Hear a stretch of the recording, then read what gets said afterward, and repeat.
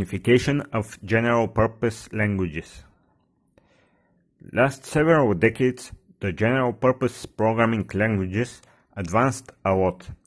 They copied from each other core concepts of how some functionality should be implemented. If there was no copyright walls in a perfect world, they all would have the same APIs. Unfortunately, in a corporate world moved by money, theft, egoism, and competition, they all implement the same type of functionality using different APIs, programming, and object-oriented interfaces.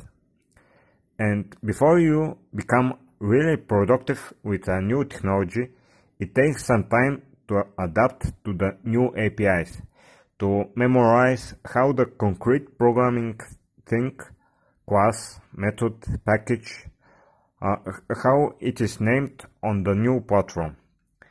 Diving in platform-specific exceptions is another big time waster, especially if they are poorly designed or documented. Here are some languages that have very similar feature sets, or they are getting very close. Java, Kotlin, Groovy, Swift, C#, TypeScript, Dart.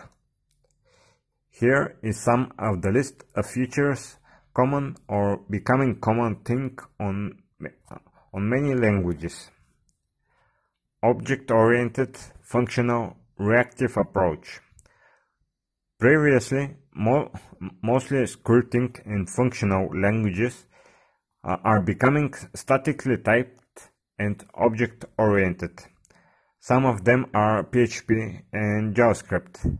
Well, not JavaScript, not exactly.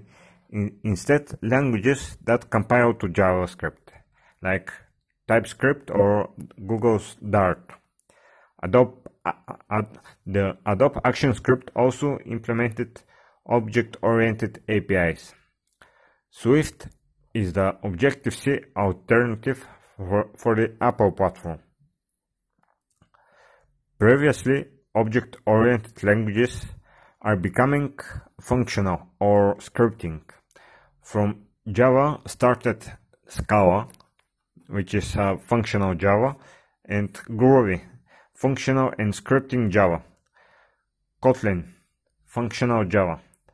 More and more platforms and frameworks are starting to implement reactive, event-based and functional approach to the programming language.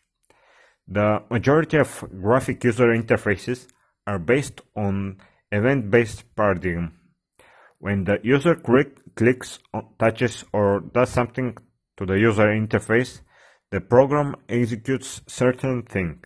So this approach is getting embedded in the programming on architectural level. Programming interfaces that access hardware stuff are in many cases implemented reactively, because hardware is many times restricted by physics. It takes time to execute, not only computational power. Many of the Android APIs that access sensors are done with listeners. Location listener, location listener for GPS location, sensor event listener. Even when grabbing a shot from the camera, you pass a callback to process the result of the taking of the picture. The new architectural components on Android are reactive in nature. They attach some object to the context, activity, or fragment, and when the object does its job, it handles the result to the user interface. JavaScript and Node.js is reactive in nature. I have worked with the database web API, and there everything was processed as an event, a call to a function, and a callback. Spring Framework, and in particular Spring Boot 2, integrated reactive approach to the web interface and to the data layer. As they have noticed, it doesn't necessarily give speed, but it gives scalability. Publish-subscribe pattern. Publish-subscribe pattern could be found in many environments with extra features or with minimal features. It is very similar to reactive programming, but it also adds an option to label the streets on which the producers and the consumers post and read. They are called often topics or tags. On Android, this pattern is implemented natively with Broadcast Receiver, and there is a third-party implementation called EventBus. I have seen very similar API on Xamarin Framework, and it is also implemented on .NET Backend.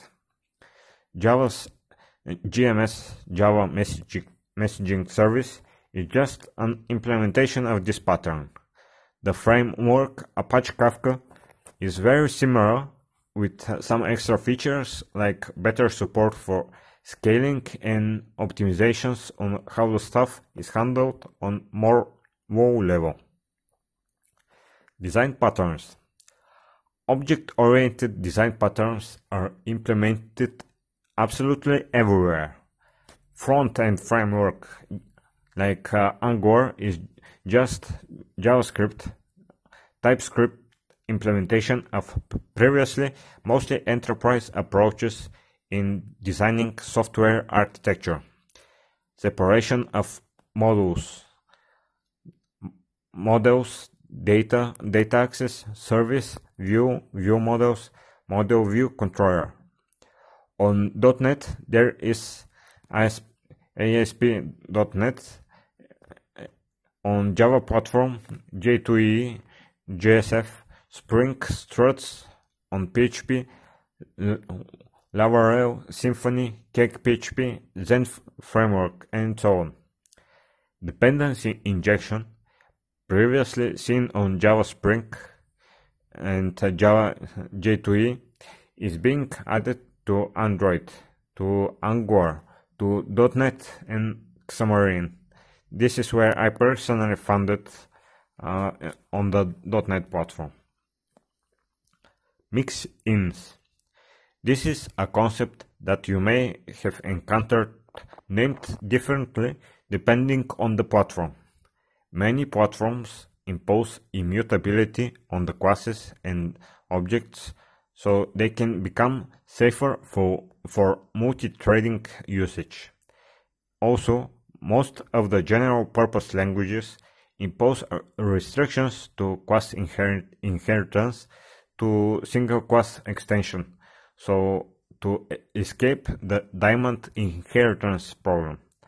Also, for example, when you want to add a function or method to final class, it is impossible with standard object-oriented ways. Instead, many languages added class extensions. They are just static methods with first parameter, the final class, and with more parameters according to the API need. Also, in terms of syntax, it can be implemented differently according to the language, but the idea is the same. In Groovy, Java alternative with a functionality from Ruby, they are called mixins. On C#, they are called extension methods. In Swift, they are called traits or mixins. I have seen them also in Kotlin language. Functionality modularization in packages. The benefit of using general-purpose language is that you could write code to do and to be executed on practically everywhere, restricted only by the power of the devices. So when you have too much code, modularization is a must. Most of them are not only there are not only build tools and dependency managing platforms, but there are some platforms with some build tools with extra functionality that can run tests, code analysis, can execute external scripts, deployments, and so on. On Java, there are two major packaging systems, Gradle and Maven. Google decided to use Gradle for Android. On .NET, they have NuGet package manager. JavaScript has NPM and Yarn. Ruby has Gem. Swift or Objective-C have Cocoa paths, and so on. Conclusion. If you have learned how the stuff works on architectural level, moving to the programming language or framework is not that challenging on intellectual level. There are the same concepts, same abstractions, just different phase.